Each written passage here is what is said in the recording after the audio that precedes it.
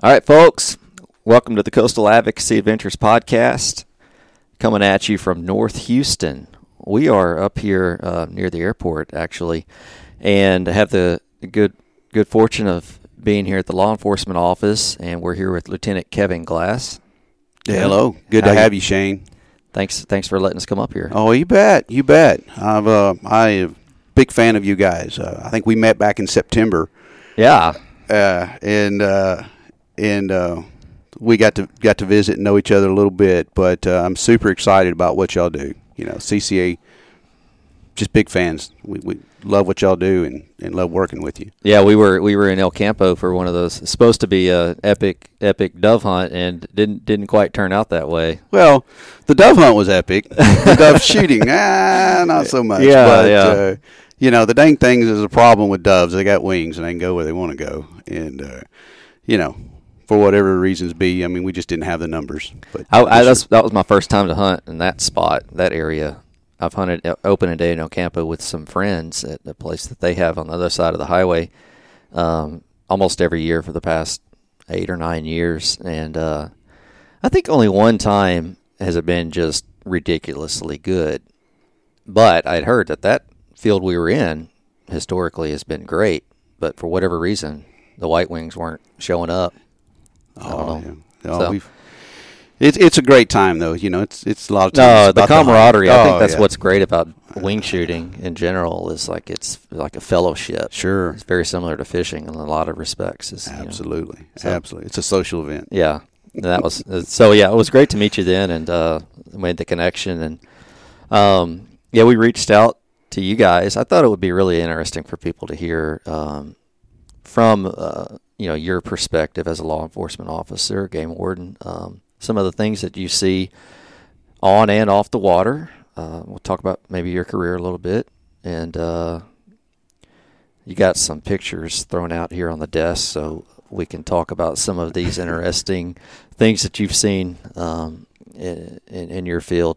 Well, let's start. How'd your career begin?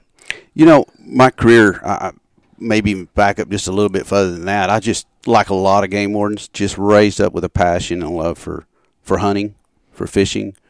Lucky enough to be with a family that liked to hunt and fish, would take me, and so just a passion for the outdoors in general. You know, got me started that direction, and I got to meet a old game warden who's now obviously retired up in Grimes County.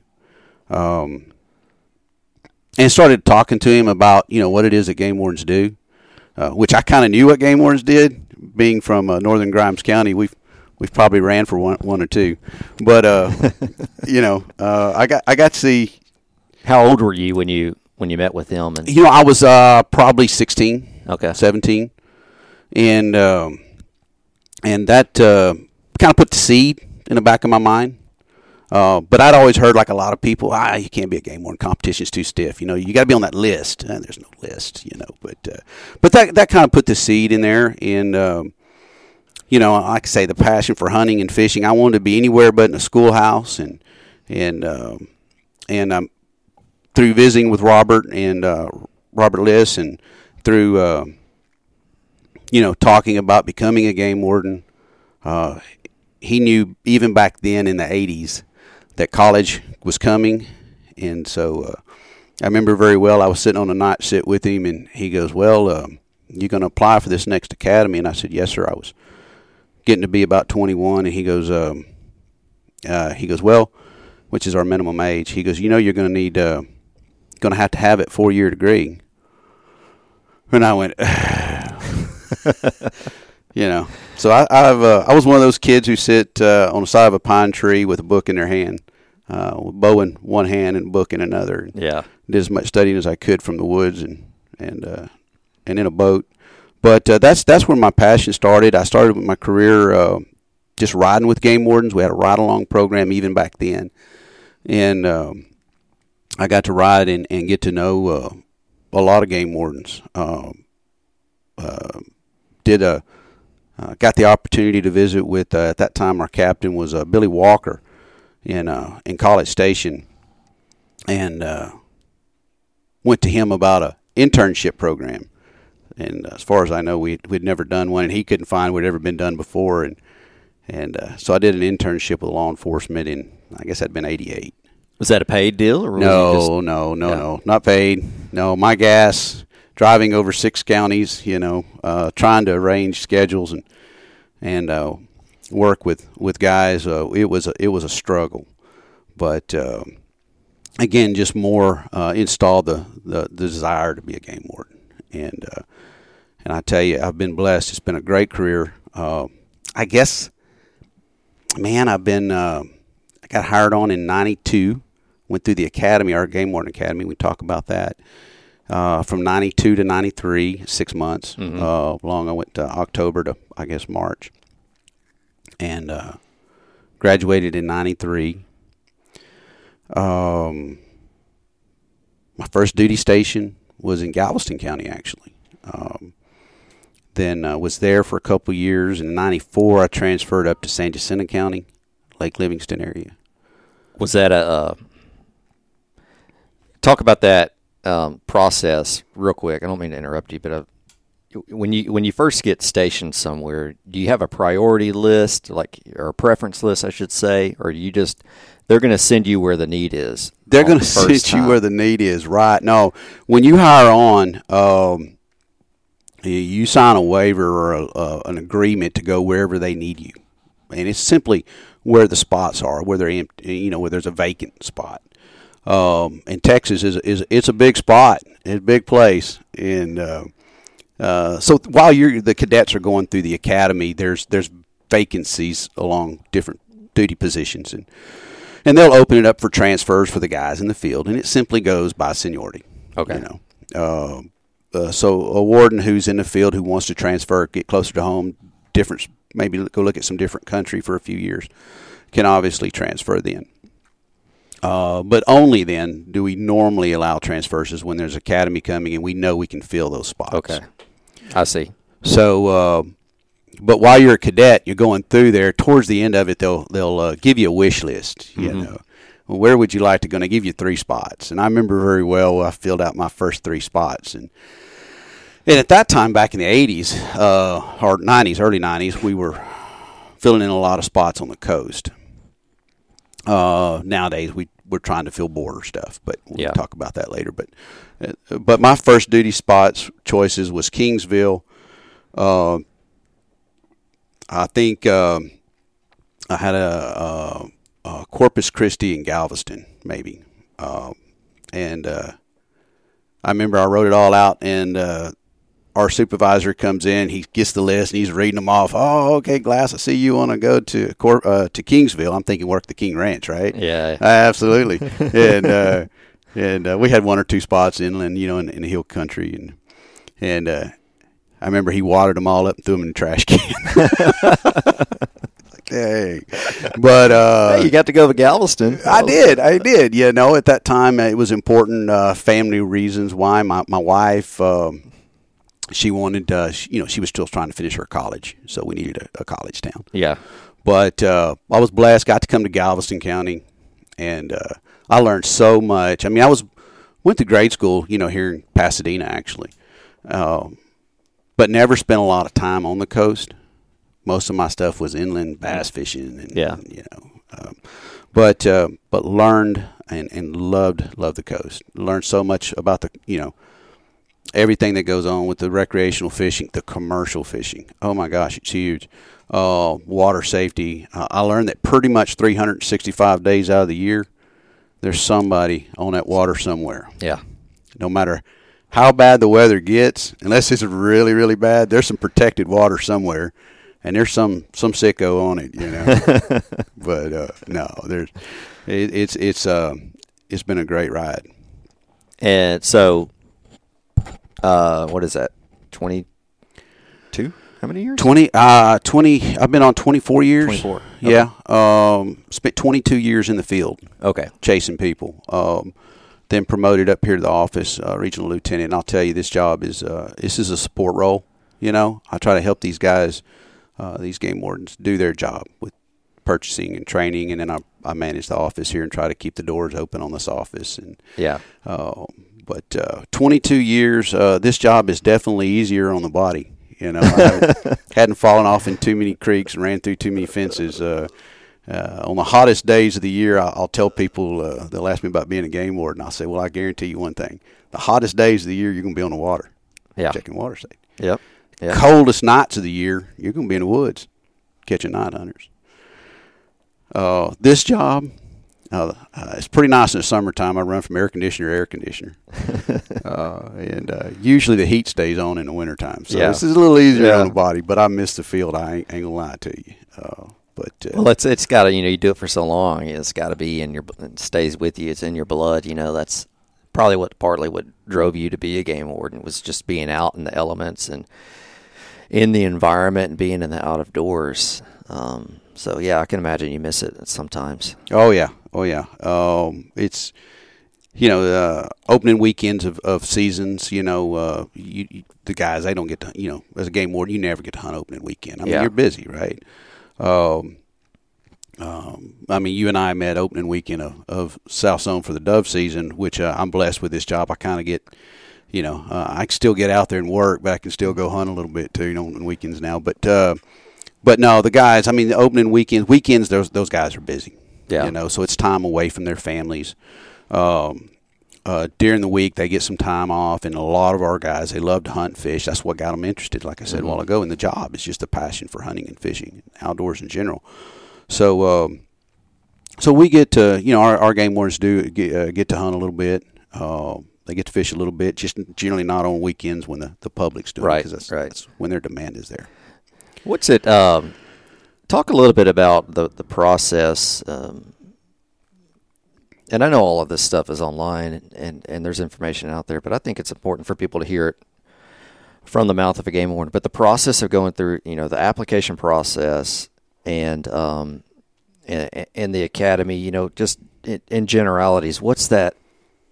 I know it's competitive, or you hear that a lot, that it's competitive. There's a lot of people that apply to be game wardens, and the amount that get accepted depends on how many vacancies there are. Absolutely. So what is that like? What can people realistically expect if they want to become a game warden? What should their expectations be? That's a great question. Thank you. The process is simply, we don't always have our application process open. Generally, about a year before we start an academy, we'll open up the process for applications. And the minimum requirements, you got to be 21.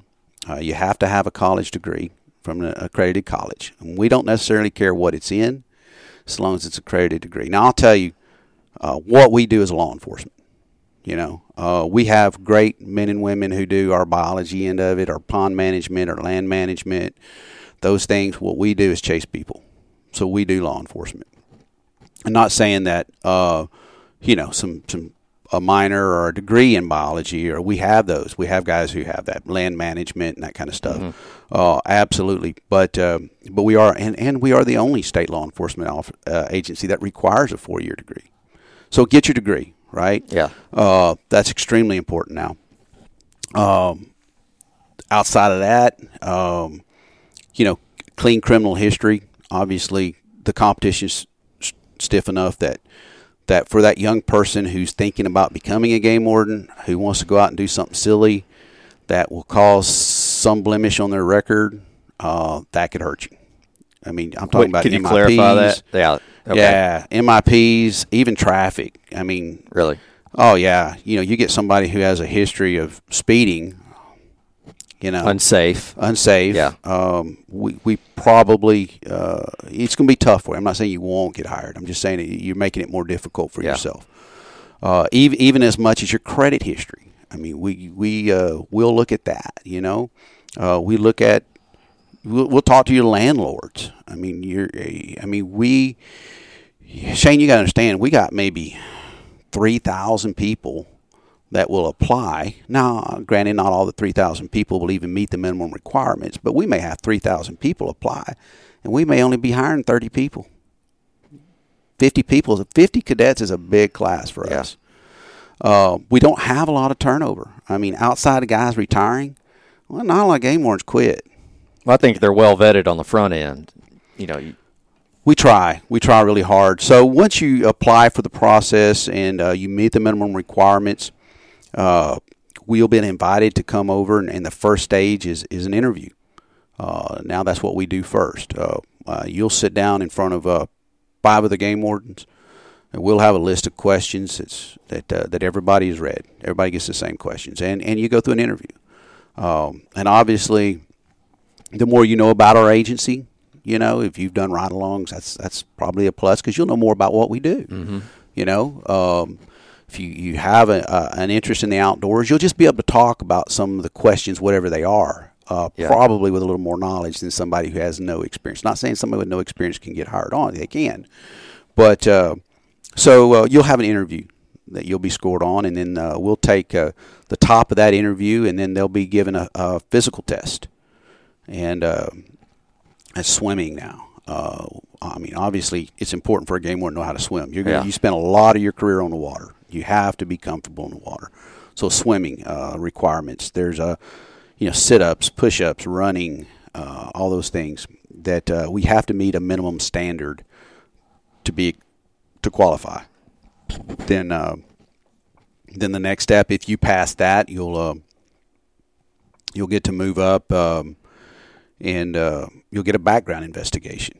And this is where some game warden will get your packet, and we start calling people you put for references, and then we start getting references that they give us, and we start knocking on doors and talking to police departments, and we try to do our best to make sure that the people we give you as game wardens are good people. Yeah. But during that process, we're trying to pretty much find reasons not to hire you, because at this level, most everybody we get are hireable, but some people have been able to control what they do better than others. They're past, which is sometimes a reference of what they're going to do in the future. Mm-hmm. But no, we'll do a background investigation, and then we'll compile everything together, and there'll be a board organized, and a lot of times it's the majors and other supervisors, and they'll sit down there and they'll look at all the they have a scoring mechanism for the backgrounds, and they'll pick the top 20 or 30 that they're going to hire. And when those 20, 30 people then go to the academy, and now we have a new academy. So talk about the academy process and what's the academy. Yeah, like? When you get that letter in the mail saying congratulations, you've been hired, and once you start the hire date, you're getting paid. You're getting paid to go through the academy, and you'll be guaranteed a spot somewhere in Texas. Be your first duty station. Mm-hmm. You'll be there for 2 years before you can transfer. But the academy itself is kind of paramilitary. It's very structured. You'll have dorms. You live there on site. Our academy is now out in kind of Star, Texas. It's Hamilton County. Mm-hmm. It's out in the middle of Texas. I won't say middle of nowhere. It's BFE? Middle of Texas. Yeah. Yeah. But it's a couple hundred acres. It's a beautiful facility, state-of-the-art classrooms now. We have a crew up there that is a second to none. I mean, these guys, you'll get the best of the best for training. You really will. But 6 months, you'll have physical training in the mornings. You go to class. You'll have physical training in the afternoons, and there'll be trips here and there, coastal trips, inland trips. You're getting a tour. Oh yes, yeah. You'll get a chance to flavor all the parts of Texas. But like I say, it's a process. It's a tedious process. You'll be there 6 months, almost 7 months now, and you'll learn everything that every other law enforcement officer in the state learns, for the most part. There's a test we have to take. It's a TCOL. It's a certification for all peace officers. Mm-hmm. And we are certified Texas peace officers, so we have to pass this test. So we have to have training in traffic law and family code and penal code and code of criminal procedure. Wow. On top of the game. And then, then you got to get into the Parks and Wildlife Code, the Park and Wildlife Proclamations, and wildlife identification, and all that good stuff. So it's 6 months. It's a whirlwind tour, that's for sure. But and you'll leave there with a wealth of knowledge, and we laugh because you'll get your first duty station, you won't know anything, but you'll know where to find it, and you'll be with some guys and girls who do. And you hadn't gone to the school of hard knocks yet. No, you have not. You thought you had. Yeah, you really did. You thought when you left there you knew everything, and then you come to the field and you go, "Dang, I didn't know that." Yeah, but yeah, no, it's a great time, and I'll tell you, for game wardens. Anybody out there who is interested in becoming a game warden, our work hours are pretty flexible. We don't have work hours. I say that, but that's not exactly true. Our game wardens, our field game wardens, work on a 28-day schedule. And in that 28 days, they have to have 160 hours to work. Mm-hmm. So having said that, it's a little confusing, but to tell you in a more simpler term, they have no time they have to go to work. They have no time when they get off of work. We leave it up to our game wardens in the field to determine when they need to go to work, where they're at. Yeah. In other words, a typical day for a game warden this time of the year, he may get up and go to work early in the morning. That's when people are out fishing or hunting. Right? He may come in, or she may come in and spend a couple hours at home, eat lunch, kick back, relax, and then get back out in the evening. The evening hunters. Yeah. You split your days up a lot of times. Sometimes we'll work all night. Sit out on a sit all night, sit out on a bay all night, whatever. Looking for those people who are doing something they're not supposed to be doing, or doing something they are supposed to be doing. But anyway, point being, we may work all night. You may get a call after you've worked all day. You're on call 24 hours a day, 7 days a week. You may get that call and have to saddle up and ride. And then you may be out working, 24 hours straight. But on the flip side of that is you get to take your time back. Yeah. So if I work my 160 hours theoretically the first 5 days of the week of the month, my 28 days period, then, I can take the rest of the time off if I need to. We urge our guys not to do that. Yeah. If there's, I assume if there's a need, if you've worked your 160 or 180, but you're needed for an emergency situation or whatever, those guys build up, comp time or whatever. Comp time, absolutely. So, yeah. And under certain, we get comp time. That's not really paid time. That's time you get to take off. Right. The state's kind of funny that way. Yeah. And but under certain conditions with certain approvals from our supervisors, we can get paid a premium. We get paid overtime. Okay. Mostly natural disasters. Or something comes up. Emergency stuff. But we leave it up to our guys. The point of that is that they have an extremely flexible schedule. They, for the most part, go to work when they want to. They get off when they want to, or when they need to. But they are expected to be on call 24 hours a day, 7 days a week. Is there any sort of, I don't want to say maybe a standard that an officer should meet so many interactions with the public in a certain time frame, or I don't want to say you have to write so many tickets because I know that's not the case, but like how do you measure how successful you're being as a game it's warden? tough. It's tough in law enforcement. That's another great question. I'd refer to it as accountability. How is a law enforcement officer accountable for his work day? And it, gosh, it's just so difficult because it's first off, no 2 days really in our work are the same. They shouldn't really be unless you're working a specific problem. But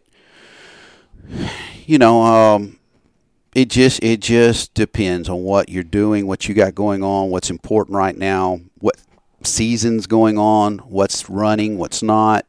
If there's problems, let's take an example, a night hunter. All right, I'm getting information, or maybe I suspect that I got a night hunter working an area. I may sit there, and you don't know when he's going to hunt.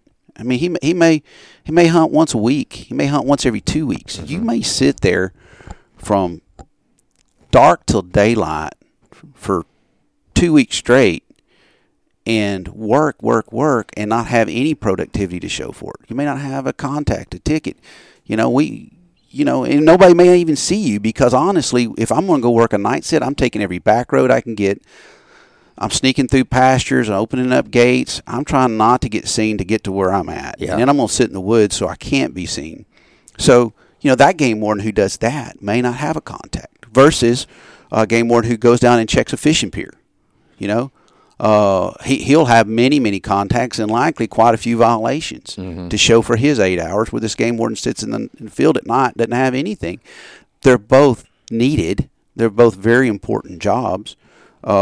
So there is no really expectations as much. But now over a period of time, if that game warden's not turning in something to show for his work, maybe his supervisor needs to find out what he's been doing, and it may be legitimate. Yeah. If not, then we need to find out. Right. Maybe he needs to help, or they need help better planning their patrol hours. Right. But it's such a wide variety, and it is so hard to justify or account for our guys, for what we do because of the flexibility and the nature of our work. I gotta imagine that the fall is just crazy busy for you guys. Everything pretty much opens in the fall, doesn't it? Yeah. I don't know if as a game warden in the field, if that's something you look forward to or just absolutely dread. I guess it depends on the person, but I don't see how you have a day off in the fall. I imagine there's calls coming in all the time. All the time. But as a game warden, I don't know, and that's another blessing of this job is it's not monotonous. It changes with the seasons. Versus some agencies, and we'll get back to this, like Florida, where they have officers who do nothing but water, marine safety. It's split. And they have and so that guy who works the water, that girl who works the water, that's what they do year round. That would drive me nuts. Yeah. But we get to change. It's the seasons, right? So fall is like opening day of hunting season. Oh God, we look so much forward to that. That September 1. Oh, it's like Christmas. Oh my gosh. In Waller County, that was my biggest day of the entire year. September 1? September 1. Is it just too easy? Dove season. Not easy, but it's horrible. I mean, the hours, they're 16, 18-hour days, sometimes even longer. But you don't have to drive too far to find, to make interactions. Right. And I mean, we would have dove fields out there. Fields, guys would come in and a corporation or a company, and they'll sublease a field out, and you literally would have 200, 300, 400 hunters in one field, and you could work all morning and not check everybody in one field. Yeah. And I'm talking about, I still got a whole county to patrol. Right. And there was many years. Waller County is a one-man station. I had that by myself. Is it still one man? It's still one man. It's the only county that surrounds Harris County that's a one-ward county. I didn't know that. Oh yeah. Wow. Oh yeah. And most of the time of the year, summer and what have you, one is fine, even though the population's probably tripled. Yeah. Still one warden in that county, Michael Blevins. But so I started bringing in other game wardens, and we started putting together a little work task force, if you would, a saturation patrol, and trying to get as many wardens as we can into different fields. But opening September 1st, oh my gosh, it was you just couldn't wait for it. It was like that little kid on Christmas morning. You just thought, couldn't sleep the night before, wouldn't even try most of the time. And it starts usually in August. We'll start looking for baited fields, and it just kind of builds up to it. But no, September 1, the fall, we're rolling. We got dove season, you got teal season, fishing's picking up. Your specs, your redfish are running forelong. Flounder starting to stage. Oh my gosh, flounder. But then you got deer season on top of that, duck season. You got teal season in September. Then you got duck season opening right there with deer season, and it's just rolling. The cool nights are coming in. The night hunting calls are happening. Trespassing, Yeah. So it's all rolling. These guys or girls or our game wardens are just they're going all out. And then they really start to get wore down about now. About December, you're getting tired. Mama's getting mad. Your dad, family, you're kind of getting to you're not seeing as much of them as probably should.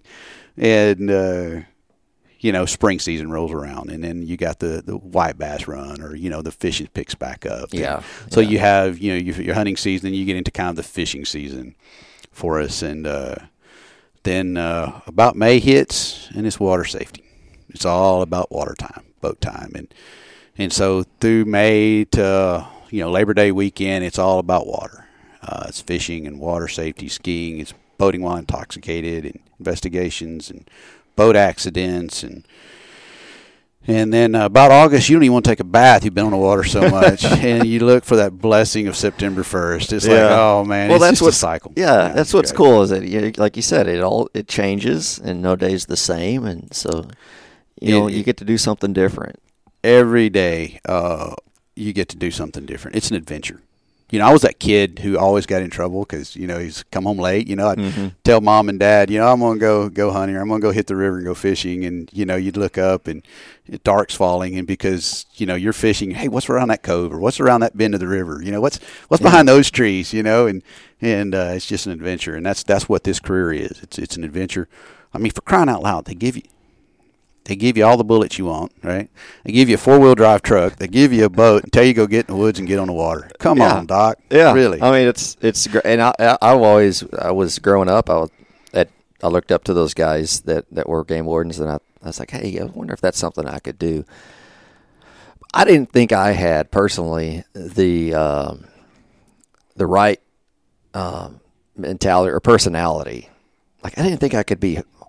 When the time came to be hard enough and enforce the rule out in the field, I didn't think that was me. I'd be like, oh, okay, I'll let you go this time. I wouldn't have a lot of citations. You would be amazed. After you've seen that once or twice, you start going, this is ridiculous. You get so mad at them. Yeah. Because you see, and you're exactly right, Shane. I mean, it takes... Again, and what I want you to understand, and your listeners to know, that what we do is so unique from any other law enforcement. When your General Popo, right, gets called to a scene, a violation has occurred. When they make contact with the public, it's usually for a reason, 95% of the time. It could be a traffic stop. It could be a domestic disturbance. It could be a theft. Something has occurred. There's a violation. And you have to handle that contact differently than you do with what we do, which is 95%. It's a compliance check, right? Mm-hmm. I mean, the people enjoying the outdoors, they're hunting, they're fishing, they're boating. We're there to do a compliance check. We make sure they have the life jackets on board. Make sure the babies or the kiddos who are, under 13 have life jackets on. We make sure they have a fishing license. We make sure that if they're hunting, they got their hunting licenses. The deer hadn't been, if there's an antler restriction, they're there. They hadn't killed too many ducks. You have to handle that contact differently. You have to be you need to be very nice, very personable. At the same time, if you do get called to a situation, or maybe you're on that compliance check, something's happened, something you see, something you hear, something you smell isn't adding up. You have to be able to change your personality. You have to change that contact to how the moment is happening. Yeah. Does that make sense to you? And so, but you would be amazed. I remember going through the academy. There was a couple of people that were concerned the same way. I'll never write a ticket. I can't write a ticket to somebody who's just made an honest mistake or whatever. And I said, well, that's true. You may not. And then, about a year into this job, they got no problem with it, man, because, there's no problem. Officers have some discretion. They do. You take that guy who's maybe has an inch short of fish or, whatever. I mean, listen to the story, take in the circumstances, and maybe write a warning, maybe give a verbal warning, maybe give a ticket and go talk to the judge. Maybe not. Every officer is different. A violation of the law is a violation of the law. But as you and I know, a lot of times there's not just black and white; it's a little gray in there. Obviously, I love to duck hunt, and I can tell you, if you duck hunt long enough, you're probably going to violate a law. Because who hasn't been sitting on that last bird? And that group of teal come in, as hard as you try to shoot that one bird, 2 falls out. It's right, like, right. Dang, there's no intent to break the law, And just for the listeners that actually can't, I'm in Kevin's office, and it's basically a duck blind. He's got one wall that's just covered in grass, and he's got several mounts in here, so he's a nut for ducks, for sure. I love to hunt and fish. I love the birds. I love ducks, geese. There's not much about hunting and fishing I don't love, but I do like to sit in here and relax and look at.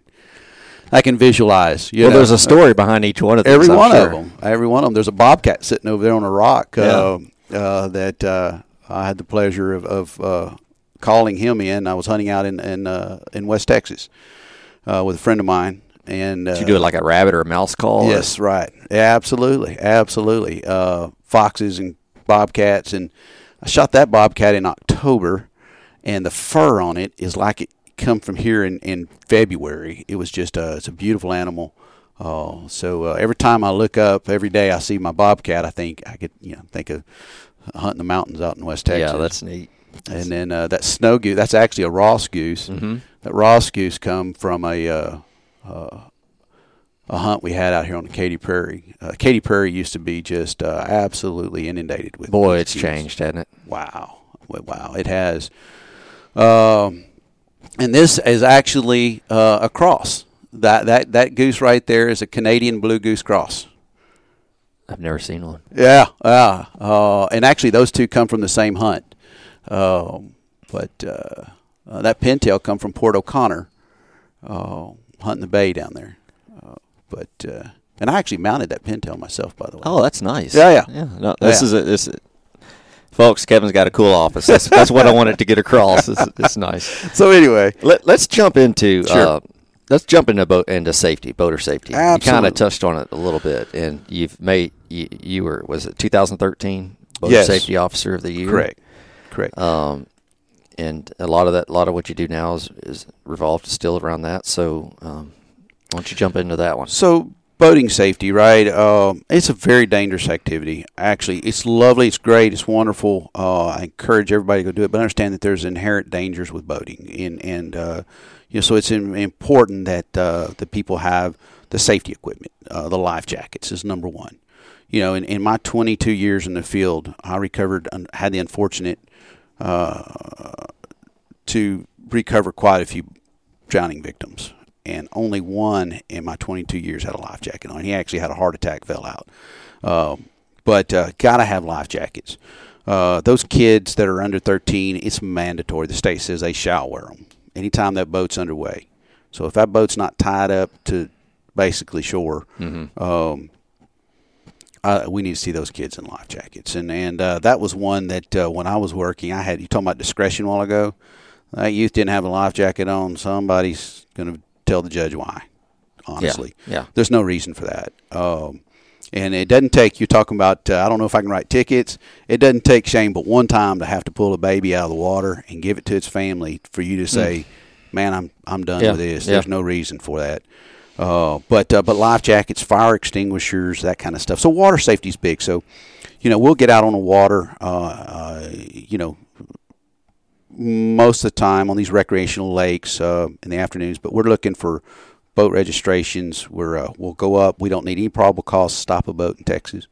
The fact that you're there, that your boat's registered and all that good stuff, you've given implied consent, to for a water safety inspection. And so we'll pull up and we'll visit, we'll ask you to see all your water safety gear, your life. And it has to be cushion. accessible. I mean, it has to be accessible. Right. What good? It don't do you any good to be in a locked compartment. Yeah. And I'll go one step further. I mean, honestly, if it's in a compartment and you need it, you're not likely going to get it. I mean, honestly, if you're not wearing it, it's very, very difficult to get it. And I'm as guilty as anybody else when I'm out duck hunting or whatever, fishing now, not wearing a life jacket. I'll generally ask the captain where they're at, and I'll tell you, we're talking about life jackets. Those inflatable life jackets, we got all of our guys wear the inflatables. Mm-hmm. Oh man, they're a little more pricey, but you don't even know you so got much them on. freedom of movement. Yeah, exactly. I'll find myself driving home. We With still got it on. Yeah. But no, they're so water safety is big. Talking about the inherent dangers of boating.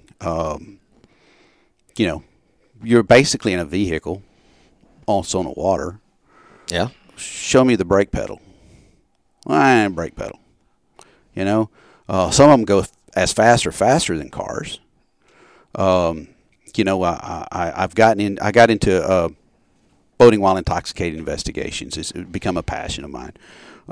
And so there's a thing in court we call voir dire. You go in and you talk to the jury, you know, and you just start talking about what ifs, you know. And so during voir dire, we'd like to try to stress the importance of boating and not being intoxicated. And in Texas, it's becoming better, but you know, we started really enforcing boating while intoxicated in about the early 90s, mid-90s. But beer, boat, and bait kind of all went together. Yeah. You know? Yeah. It's still not illegal to have an open container and be drinking. The driver can be drinking, unlike a car. But you just can't become intoxicated. So it's very difficult. But when I'm in front of the jury and I'm telling them about boating and how important it is and how dangerous it is, I'll say, you know, it's nuts. If you would never think twice about putting an intoxicated individual behind the wheel of a car and turning them to go down the road, turning them loose. But if you think about it, the guy driving a car, right, he has a brake pedal. He does. He has traffic lights. He has intersections, controlled intersections to help him. Mm-hmm. He's got designated lanes to stay in. You know, he doesn't have to worry about vehicles coming from all around him, different angles, and he doesn't have to worry about logs in the road. Yeah. You know, he's got headlights to help him see at night. But you take that same individual, you probably see where I'm going, you put him in a boat. There's no brake pedal. There's no headlights. The roadways aren't lit. The surface is moving. Yeah. You see, there's no controlled intersections. There's swimmers. There's boats out there with very little lights on. You know, one of the first things to be affected by intoxication is vision and hearing. Well, I'm sure you probably have a boat or have had a boat and been on the water. I had a boat before kids. Yeah. So it's very difficult at night, point being, to see other boats. They have one little red light, one little green light, one little white light. Yeah. And, you know, it can be tough to see, especially if you put them on a shoreline and the shoreline's lit up. Right? I mean, it's tough. I have trouble judging distances on water. That's what's... Distance perception is another thing that's impaired. So when you stick a person behind the wheel of a boat who is intoxicated, man, the odds of them having an accident go way up. And guess what? When you get in an accident in a boat, you're not going to roll around in a ditch till the ambulance comes and picks you up. Mm-mm. If you don't have that life jacket on, you get in a wreck, you're thrown from your boat, and the odds of you making it are pretty low. And so, no, that's something that, you know, a lot of us game wardens are pretty passionate about, is making sure that people do it and they do it safely, you know, so that Shane and his kids can go out on a boat and not have to worry about somebody who's intoxicated or impaired running over them. Yeah. So. Well, I can't imagine. I don't spend much time on lakes, but I've seen, you know, driving by the amount of folks on lakes and, you know, in the summertime. And so, yeah, if you got a bunch of yahoos running around drunk driving boats, it's just a recipe for disaster. It is absolutely a recipe. You talk about people on boats made me think. I was sitting here smiling. Clear Lake, Little old Clear Lake, third largest yachting community in the country, right there. It's insane at the number of boats that's there, and you should see it on a holiday weekend. It's a parade of boats going in and out of the channel. You know? Just a bottleneck. You can go to any of these lakes. Lake Conroe. Lake Conroe was the deadliest lake in the state of Texas several years in a row. I was blessed enough to get to work with some guys, and we just started just working it back in the late 90s, early 2000s. And through enough contacts and education, people now learn to expect to be checked by game wardens on Lake Conroe. But it takes a lot of man hours to educate people. Yeah. But I'll tell you, that lake is much safer now than it used to be. And it's just through hours and hours of endless work and the heat of the day, late in the night, by these people, the game wardens, to get out there and make a body of water safer He'll never be totally safe. And sometimes you have boat accidents, and they're just that. They're just an accident. I mean, you just said it. It's hard enough to see at night. Distance perception's hard, and sometimes, we'll have a bad boat wreck, and it just is what it is. Yeah, you hit a structure that you didn't. Yeah, channel marker. Gosh, I bet you don't have to go far to find somebody that dang near hit a channel marker in the diversion area or intercoastal waterway or out in the bay. Yeah. At night, running across there. And almost run over a channel marker or a tree or a stump. I mean, it's just it's a dangerous activity. But it's a fun activity, and it can be a very positive thing. We just ask that people be safe, and we'll do our part to try to ensure that our public who are nice enough to register their boats and have a safe and positive experience. How many? There's numerous dozens and drownings in Texas every year. Do you know what is the average number? I don't know. I can get that number for you and get back with you. I saw it recently. That's why I was asking. So I can't remember, but it's an alarming number, and I know that it's getting better. But I think people need to take this seriously and not just be cavalier about drinking and boating. On the water. And wear your life jackets. I mean, we just had a fisherman, this last week, drowned, but kayaker. But no, there's really in today's world not a reason why not to wear a life jacket. And honestly, a life jacket would save so many lives, even in these big boat accidents. I mean, you're going to have some folks that just, no matter what they were doing, weren't going to make it. But you have. Seems like regularly you'll have people tossed from a boat who are stunned, or if they just had a life jacket on, they'd be here today. Yeah, that simple. So easy, but for whatever reason, I don't know. It's got maybe it's just kind of like when seatbelt laws were first enforced, there's numerous years of resistance, and now it's become commonplace, and I think that's what Parks and Wildlife has been trying to do for the past couple of decades, is just instill in people the mentality that you're on the water, you got a life jacket. Those two things go hand in hand. Absolutely. Absolutely. What else? Oh, you mentioned I think you wanted to get into border safety. Let's talk about Border Patrol and all that's going on.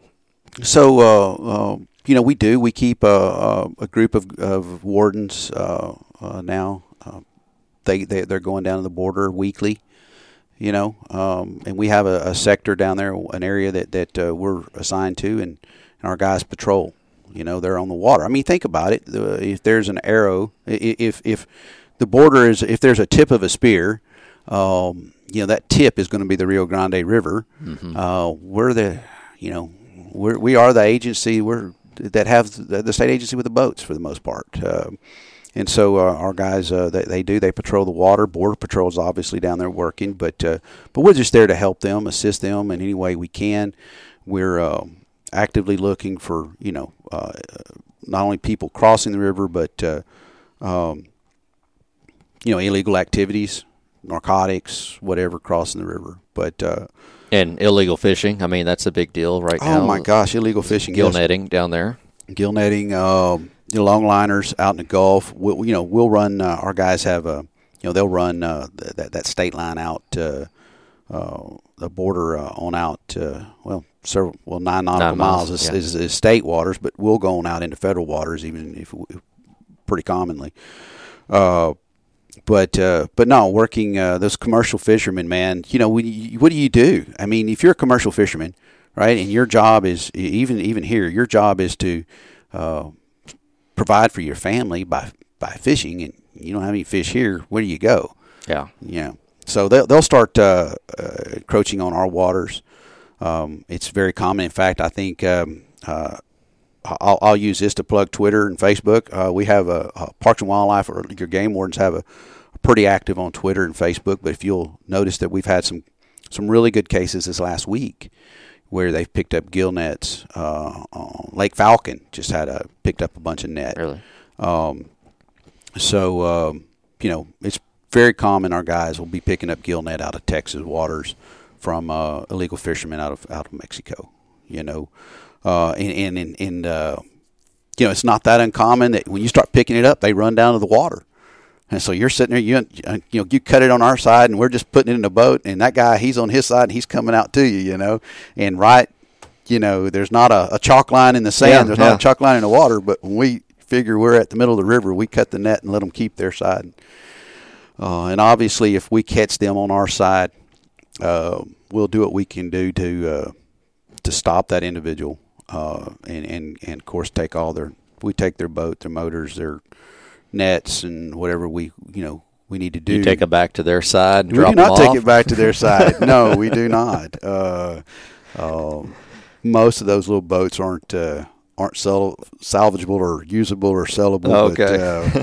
But it goes through a court process, and generally they're awarded to the state. And I think I saw a picture on social media or somewhere recently of all of the little rickety boats and motors and whatever structure they were using to fish, and there was there's a big yard of them piled up. Oh yeah. No, it's sometimes they don't want to stop, so we have to get creative in ways to stop them. Yeah. But no, our guys, what members need to know is that our guys are working hard down there day and night to prevent illegal fishing in our waters, and just as those guys and girls, those fishermen in Mexico are working hard to try to catch more fish, we have a duty and a responsibility, and we try hard to keep them not fishing illegally in our waters. So, and maybe someday we'll be able to work with Mexico and get the same. It'd be nice if we could all get on the same page and have the same regulations.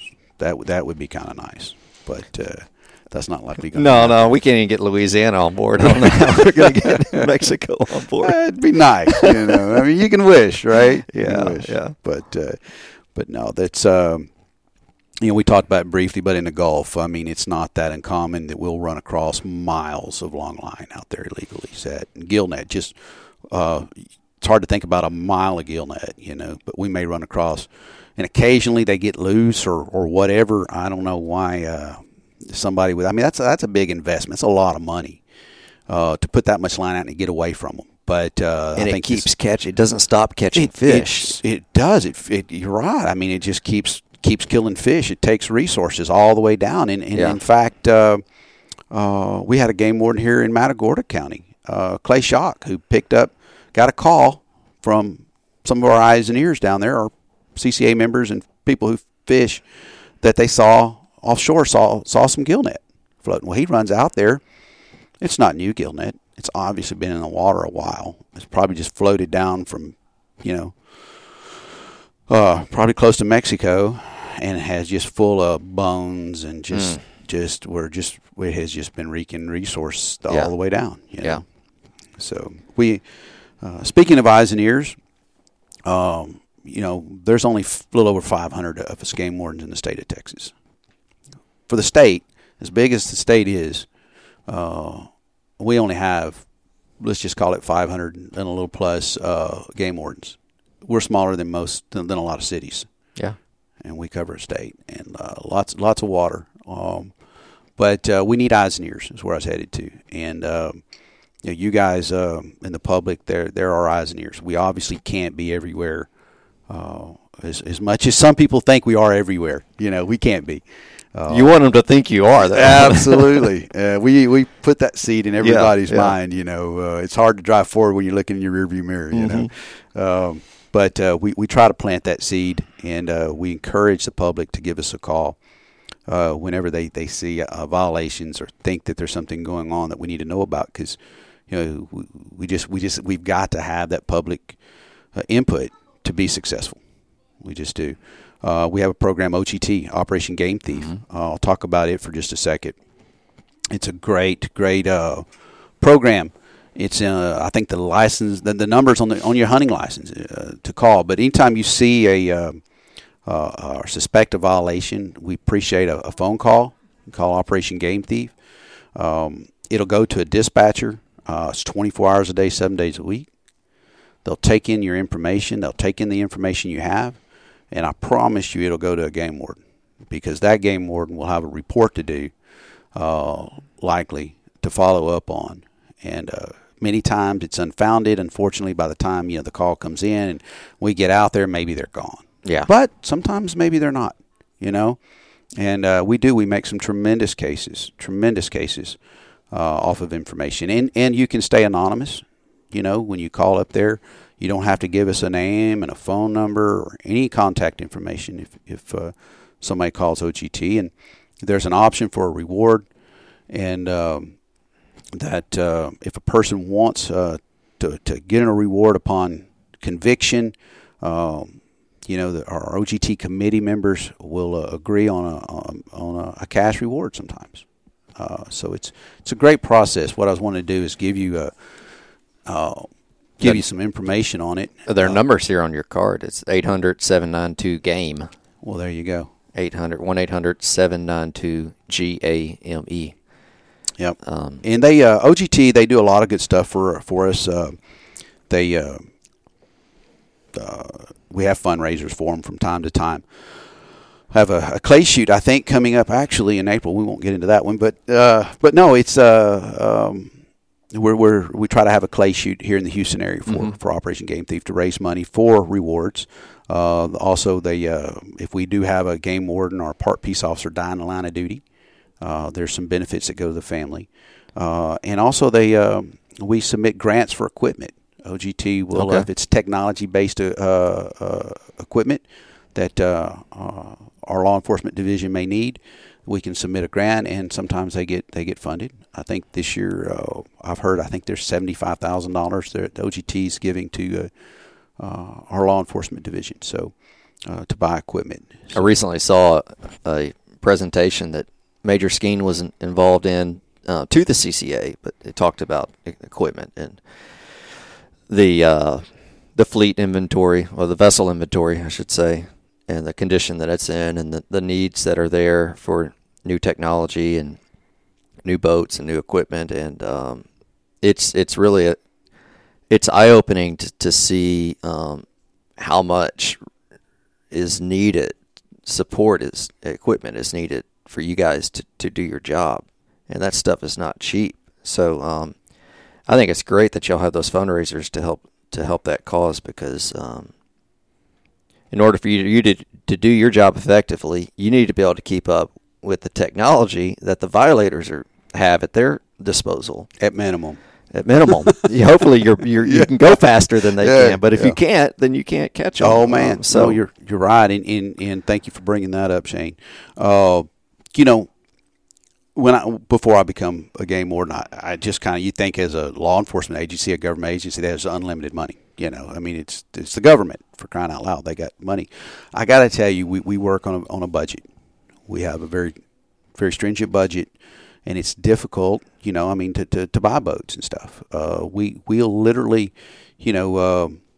our Gulf boat. You mentioned it earlier. We have a 65-foot boat. We have two of those in the state. We have the Captain Williams is down in Brownsville, the Captain Murchison here in Galveston. They're both, I think the Captain Murchison's a 1984 hull. Yep. It's a crew boat for the guys who know what crew boats are. It was essentially a crew boat. Those diesel motors, it runs on two diesel motors, and I think we're 7 years into the two that are in there, and it takes, we're talking millions of dollars to replace it. We're looking at $5 million to replace a boat. Yeah. That platform that we have has served us well, but I'll tell you, its purpose, it does pretty good out there checking big shrimp boats when you're in the Gulf, which is fun, trying to get game wardens from a 65-foot boat into a 100-foot shrimp boat, or whatever. Yeah. That's a sight to see. But we talk that story in a minute too. But no, it's extremely challenging to check a sporting boat off of one of those platforms, just because the logistics have been so high in the crew. But we're what we need is likely going to look like a 40 to 60-foot boat, but with the means of having a smaller boat detached from it, so that we can go check our recreational fishermen. Yeah. And as we've seen, we'll talk about the fleet too a little bit more.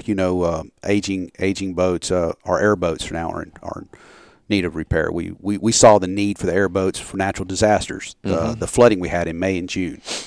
We have obviously we have a Swift water team, which I'm on, but we also have just our game wardens do a tremendous job rescuing people in flooding events, and airboat is essential to that. Having airboats that can get back into these neighborhoods and get people out of houses and what have you is extremely important. Yeah.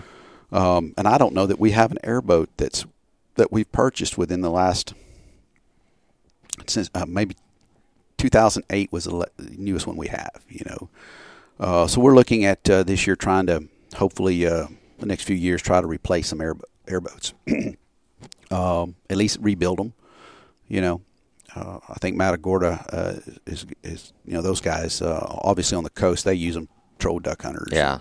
Get back in those flats, check people fishing, and so that's a tool that we need. And so any boat owner knows the maintenance and upkeep and expense of keeping a boat running, especially in the saltwater. Yeah, and airboats even worse. Oh my gosh! Yeah. They're a maintenance nightmare. They do what they're designed to do very well. Yeah. And it's definitely a special purpose tool.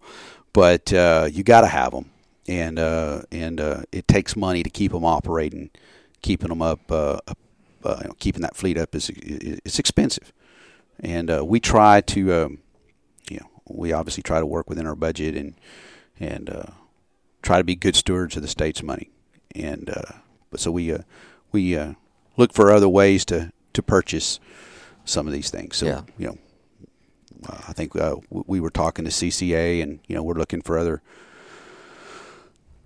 means of funds. Well, it's not. It doesn't seem like it's something that the state could just absorb with the way that the state budget is looking at this point, and potential cuts that are pending or coming in the next legislative session. Like, you guys could use some help. Oh, absolutely. So, from a financial perspective. Absolutely, and we're hoping to get it. We've requested legislative NLAR. We've requested some of these items for the legislature to approve the funding for. We won't know till this next session starts January on what they approve. It'll go through a process and hopefully we do well, but we'll know by August, what the legislature appropriations lets us spend. Yeah.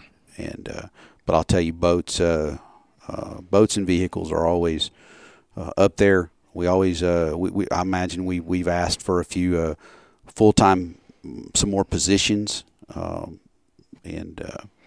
so we'll see how we get blessed with this legislature coming up. But obviously, boats is up there for purchasing. Yeah. I want to hear a story. Give me a good if you can, when you're out in the field, just a really good, heartwarming. Oh my goodness! Not something that just made you feel really good about your job and what you do. Oh, well, I tell you, one of the best compliments that I ever got in San Jacinto County, I received in San Jacinto County, was right before I left. You'd have a landowner come up and tell you, pat you on the back and tell you how good a job you're doing because they're seeing deer where they've never seen deer before, which means you've been blessed with some good years of rain and everything, more than likely. But yeah, you've definitely done your job and caught some locals and people, maybe not locals, but have cut the poaching down. Obviously, like anything else, poaching is a it's just predation on the resource, and it's a limited resource. So anything you can do to help them, with Mother Nature's help too, it'll make a game warden even look better. But no, I'll tell you, I had a game warden the other day, or somebody I went to game warden. There's another guy asked me, he said, "Man, how did you do your job before night vision?" And I got thinking, well, technology has helped. I mean, we did this job a long time without cell phones. I used to have a credit card, and I'd get a call over the radio. You'd hear that crackle through the night, you radio, and call dispatch. Well, So I'd go knock on a landowner's door or go to a business and, hey, can I borrow your phone and use my credit card on this and calling card to call dispatch or whoever. But technology has certainly helped us do our job. We do it better, and we can do more of it now. Yeah. And we do it more safe. Is where I'm headed on this. We do it a lot safer now. Got my first set of night vision probably 5 years ago, which was I only had it for about 3 years in the field. But back in the I guess probably about 96, 97, I was in San Jacinto County and got a call. It was one of those nights, it's cold. It had to have been January. I mean, we had a blue northern come through, and I was off, man. I was at home, had the fire burning, and, I was cuddled up close to mama, and, it's all life is good. For once, I'm not out in it, man. I'm here, I'm warm. And actually the pager went off. We used to have pagers. Yeah. Pager went off. So I called dispatch. Hey, what you got? Well, we got a spotlighting going on. And where's it at? He says, well, it's, over in this part of the county. And seriously, you couldn't throw a rock. You could throw a rock and hit the next county. You couldn't have been any further away than what I was. I said, well, was there shots fired? Yeah, there was shots fired, and they're out in the field right now with flashlights looking. It's like, crud, man. It's midnight. It's cold. I had this young guy who was interested in becoming game warden, wanted to ride along with me. Mm-hmm. And I said, well, all right. We're going to see how bad this guy wants to be a warden. I'm fixing to call him up. So I called him up and said, hey, guy, come on. We just got a phone call, saddled up. We got a ride. I'll be by there to pick you up in a couple of minutes. So I get up and I get dressed, put on my gun belt, put everything together, go out, saddle up my horse, crank up my Ram Charger or whatever I had. And, I take off thinking, this is a lost cause, man. By the time I get there, they're going to have this deer eaten. This deer, they're going to be so gone. It ain't even funny. But I'm going to go through the motions, make sure the landowner knows that, hey, we at least come out and said, we looked. Go by and I pick up the guy. And I'm talking about there's frost. There's already ice on the ground. It's cold. So I get out there and thinking, I ain't going to see anything. It's like an hour and a half, and I get there and I'm driving down, I turn out my lights and I'm easing down this little old rock road. I'm looking, and there it is. I see a flashlight, 2 flashlights, and they're walking back and forth. I'm like, nuts, man. They're here. I'm going to have to get away from this heater now, So I pull up there and I tell the guy, I have a handheld radio that's about, a yard long, looks like a brick. And I said, look, I got my radio with me. You stay in the truck. I'll put the truck radio on channel, and we can talk to each other. And I'll tell you when you can come in. Yeah. And I'll try to find out where the gate's at, because this is a new piece of property. They had just cleared it and put a new fence up, and I didn't know where the gate was to it. And it was dark that night. Shane, I'm telling you, it's dark as Jerry Clower say. It's dark as inside of a cow. It's dark. Yeah. You can't see your finger in front of your face. And so I get out of the truck, and did I mention it's cold? It was cold. I had a little jacket on. Literally didn't even have my insulates on. I just literally thin pair of polyester pants, man. So, but this isn't going to take long. I just got to walk up, make contact, and write somebody a ticket, and I'm out of there probably. So I get out and I find the fence, barbed wire fence. And it is brand new strung barbed wire fence. Fence found you. Oh, my gosh. Yes. And I don't know why people build a fence with 6 strands of barbed wire, and that first one is 6 inches up off the ground. I don't know why a cow would get on its belly and get under that. But so going under it wasn't an option. I had to get over it. So you find your fence post, you go to crawl over it. And have you ever crossed a barbed wire fence? I'm sure you have. All the time. Yeah. You know that feeling you get when you throw your leg over? And you're just hoping that staple doesn't come out. So, I'm going, okay, God, I hope the staple, stays in. Cross, kind of jump over and hit the ground, and everything's good. By now, your hands are starting to get cold because you don't have gloves on, so you're sticking them in your pockets. And, man, I remember it like it was yesterday. It was literally a hayfield, and it was like walking across a golf course, man. It was just, I was making good time, man. I mean, I was high-stepping. I'm getting somewhere. Steam, I mean, your breath is just, just, dark. Stars are everywhere. There's no moon. Pine tree country, but I'm in a field, and, man, I'm making time.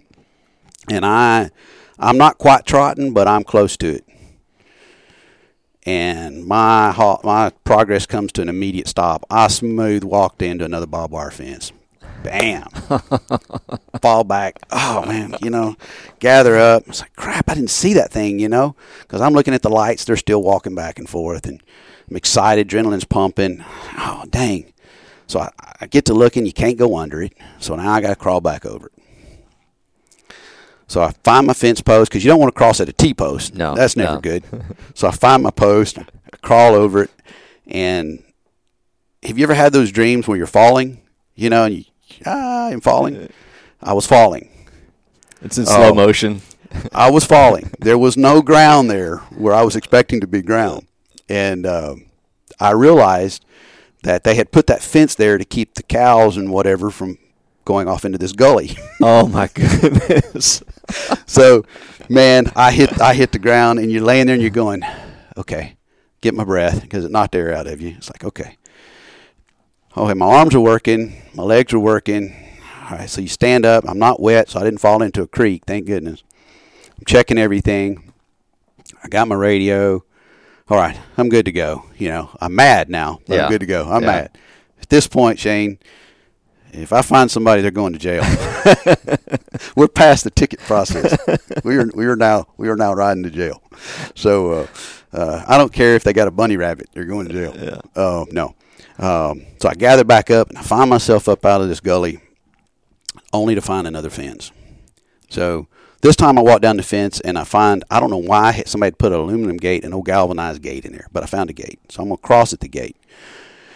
The lights are still going. I'm like, well, gosh, they didn't hear me. I'm still in this game. Yeah. I still got a potential case here. And now I'm cold. I'm hurt. My pride's hurt. I go cross over this gate. And when I cross over the gate, the lights turn off. I'm like, crud. They're gone now, but I'm like 200 yards. Yeah. And the lights just turn off. So I'm thinking, well, maybe they heard me. They're not in a car. There's no car driving off. So they got to be on foot. They're still there. So I start my progress towards them again, although not as fast, because I've ran into 2 barbed wire fences and run off in a gully. I'm a little more, I'm wanting to turn a light on, but you can't turn a light on that far out. So no night vision, but I'm just, I'm there stumbling my way through now I'm getting into a little bit of brush, and I remember stopping, going, this is it. I'm done. I'm just turn a light on, and just what I get's what I get. Yeah. So I get down behind a tree, and I'm going to give them another couple of minutes and just listen and see if I can see them. Maybe hear something.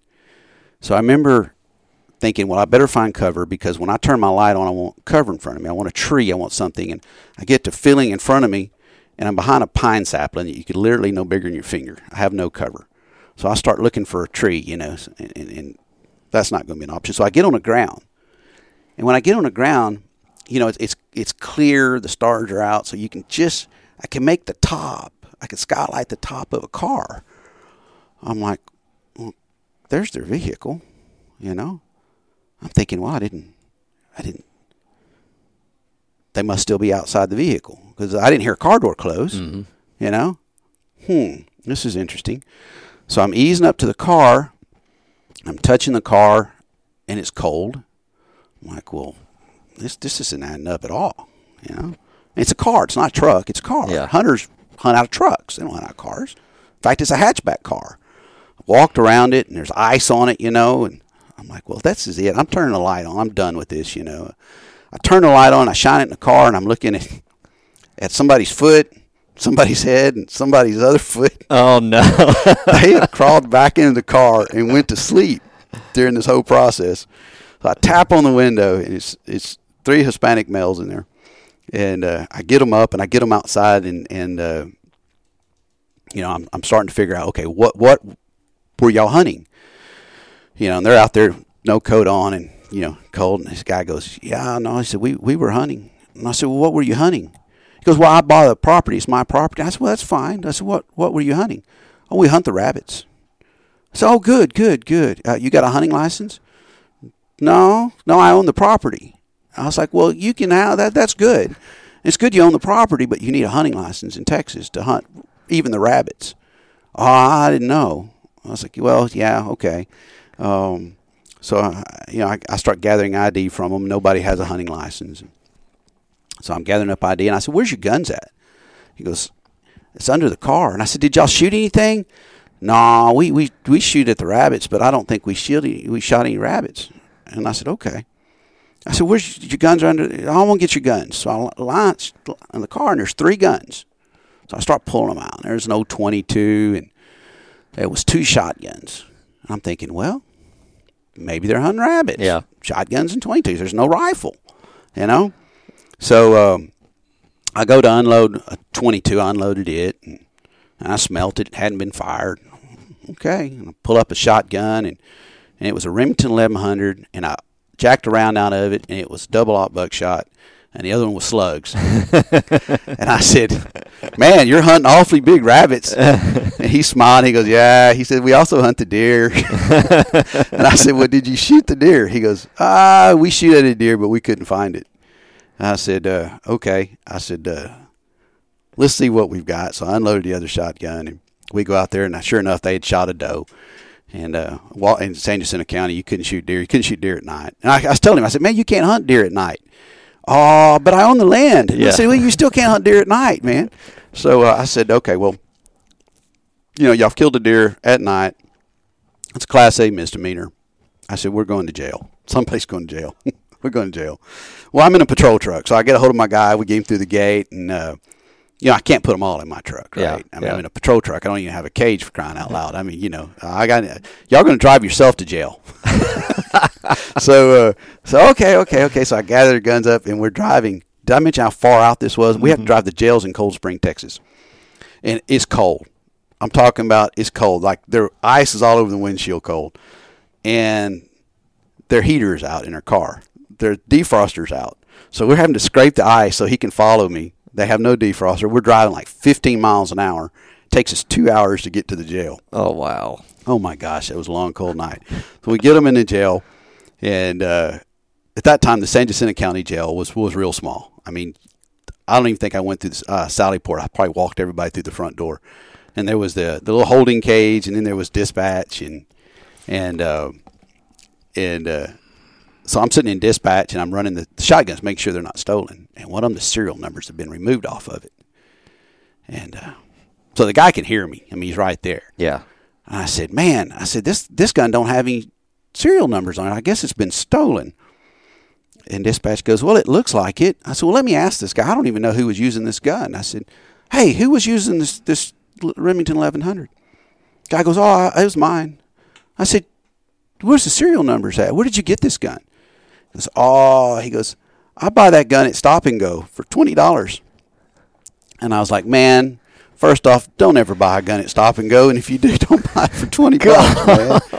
But, that's just a night. That was just a somewhat typical night.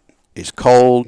The stuff that we run into, fences and creeks. Yeah. And, I mean, it's hard on a body, and long hours, and you never know what you're going to find. That's great. Let me ask you something about night hunting, because we I don't do it anymore. Just get don't on do it time. any less? No, we used to hog hunt. I mean, Right, spotlight sure. hogs Absolutely. all the time, and we got stopped one time.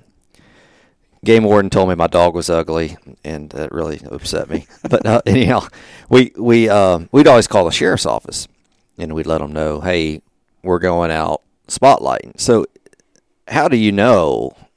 I mean, is there any sort of coordination with dispatch, with like the sheriff's office or other agencies, so you're not responding to some guy, or do you want to go respond to some guy that's spotlighting hogs or doing something like that? Well, maybe. That's an officer's that warden's call. Whatever his choice is. And we encourage people that are going to get out there at night and hog hunt or hunt coyotes or call or whatever, to call the sheriff's office, to call our dispatch number.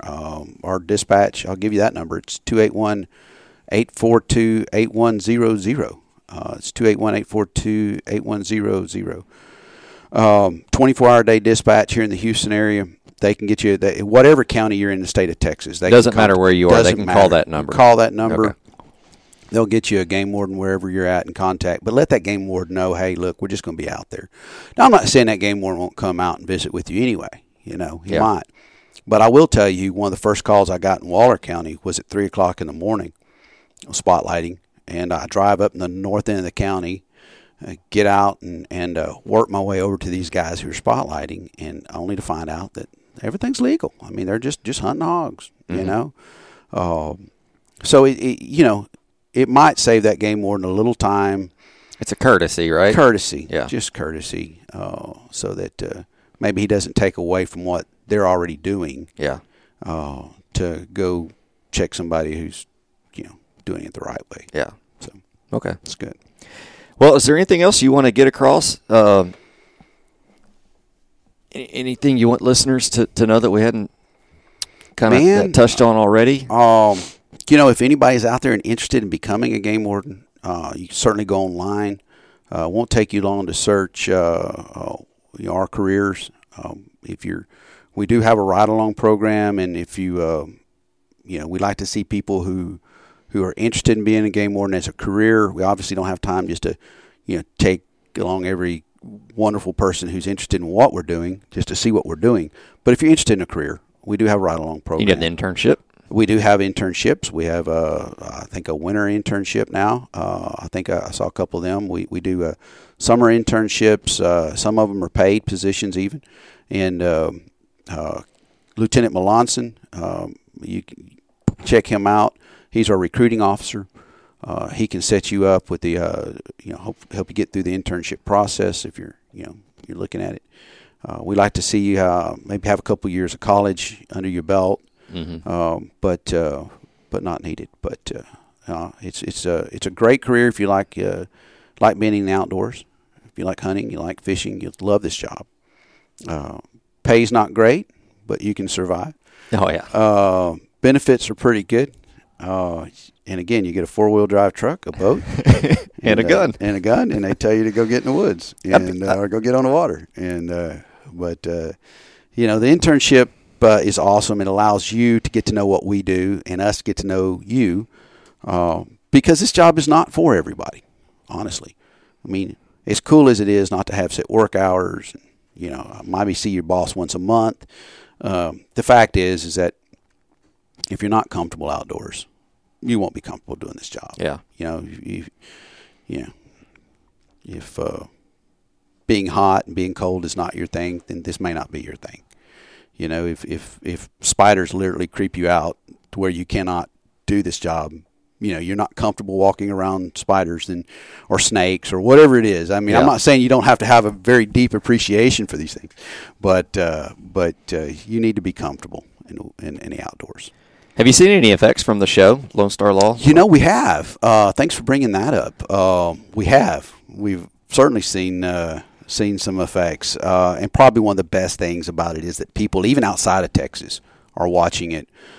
We had an interview, went through an interview process. In fact, our next Game Warden Academy is starting up this coming January. And so that process started months and months and months ago. But we did the interviews, and I did some here. I typically interview. Most of my people I interview here are from out of state because I'm close to Intercontinental Airport. Right. And so they'll fly in and interview. But even those people have seen Lone Star Law and can talk more about what game wardens do, because they've seen episodes where, Kevin Frazier and them were rescuing people during flooding events or, they've seen, our folks down on the border pulling gill nets, and they've seen our hunting, and game wardens doing different things that they wouldn't normally know that we did just because they saw it on Lone Star Law, which is a great. I saw the Swift team on one episode. Yeah. Oh yeah. So you'll probably see more of that coming up. They're filming the second season as we speak. So they film for usually through probably the first of the year. And, here pretty quick, I don't know at what point in time they'll start their editing process. It's got to be challenging in that process of filming the shows. Like, You probably have some times where you have really good cases, but the TV crew can't be there at that time. Oh. You're working around their schedule, and so it's sometimes the cases don't align, I guess, with when the production team or TV crew's out with you filming. I think they have two film teams here, two crews working the state. But you're right. And our guys, if they know they've got something coming up, they're doing an investigation, and they'll call the guys up. The production team, they're really good about altering their schedule to come down and work something. But it's hard enough for one game warden to sneak around in the woods, but to be sneaking around with two game wardens and in a production crew. How many are on a crew? Usually like three. Three. Okay. Two, maybe three. But so you're going from one person to 5 people. That is. It brings its own dynamic dimension to it. But they do a great job of capturing what it is that we do. They're great to work with. I seriously not had any complaints. I mean, they're top-notch crew. They do a great job. They really do. We're proud of the show. We're proud of the product, and it is a great recruiting tool. Yeah, it is. And it's a lot of people don't know what it is that we do because we don't mind it that way. I mean, I can tell you in Brookshire. They knew the game warden as the guy who wrestled alligators. That's okay, Which we don't do anymore, right? Which we don't do as much. Okay. No, they don't know what it is that we do. In fact, when we would, you'll see game warden trucks now. It's got state police on the tailgate, and even guys who have known me for as long as they've known me saw the truck when I first. That one's and they said, well, state police? When did y'all change to state police? Like, man, we've always been state police. You just didn't know it. You know? And maybe you could tell people why. I mean, that was a safety deal, right? I mean, so when you come across someone, they would know that you're law enforcement. Like, it would view you the same way as law enforcement. I mean, is that kind of why? Absolutely. In more rural areas of Texas, people understand game wardens and the authority we have, and what our job is. They get it. Sometimes in the more urban areas, they have no idea. Yeah. I mean, if you don't hunt, you don't fish. Why would you know what a game warden does, really? Right. Even some law enforcement, they're not real sure. I mean, it's clearly in the Code of Criminal Procedure what it is that we do, what our statutes and our authority is. So that's definitely something that we've tried to change. Is just to help the public know that, hey, we are state police officers, just like DPS. We're basically a sister agency. DPS is the largest law enforcement agency for the state of Texas. We're the second largest. Mm-hmm. We're state police officers, just like any other state agency. TABC, Texas Alcohol Bureau Commission. Those are state police officers. So, no, that's exactly it. We respond to a disaster or something, and we're out there in numbers.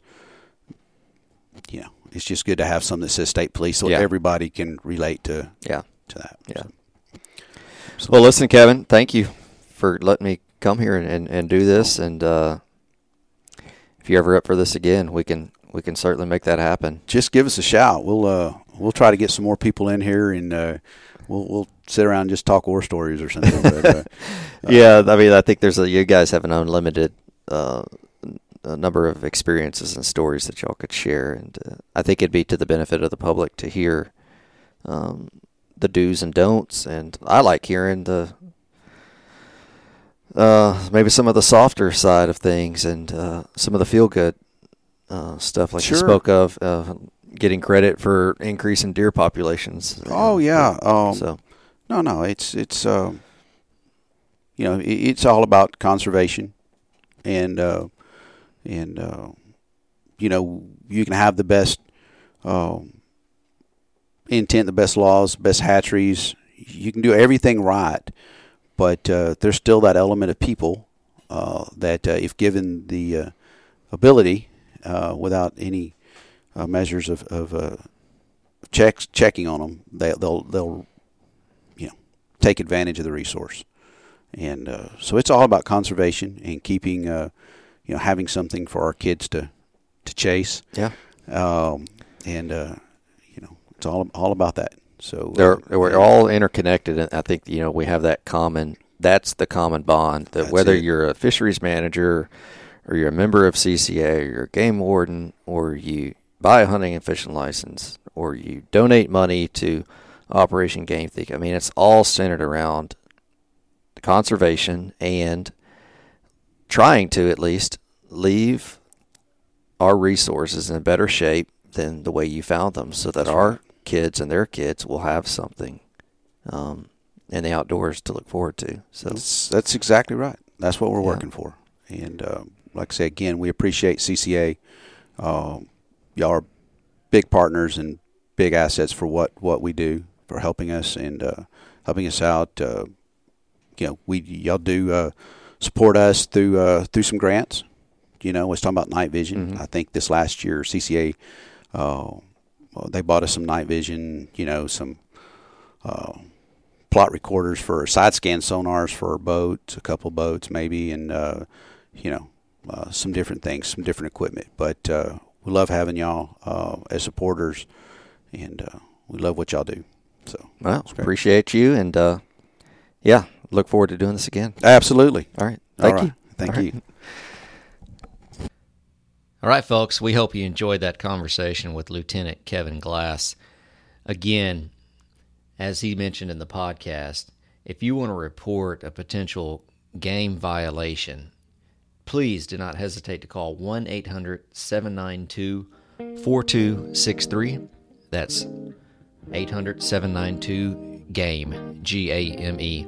Also, if you are interested in learning more about a Texas game warden career, go to Texas Parks and Wildlife's website. They have some great online resources where you can learn all about life as a game warden and what it takes to become a Texas game warden. We encourage you guys to get outdoors this Christmas season, spend some time with family on the water, enjoy the great outdoors, and please, as we mentioned in this podcast, please be safe while you're out on the water. Wear your safety flotation devices, your life jackets. Make sure you guys are careful out there. We hope everyone has a safe and Merry Christmas. We will get back to you guys in 2017 with some more Coastal Advocacy Adventure podcasts. So, you guys take care, stay safe, and stay coastal.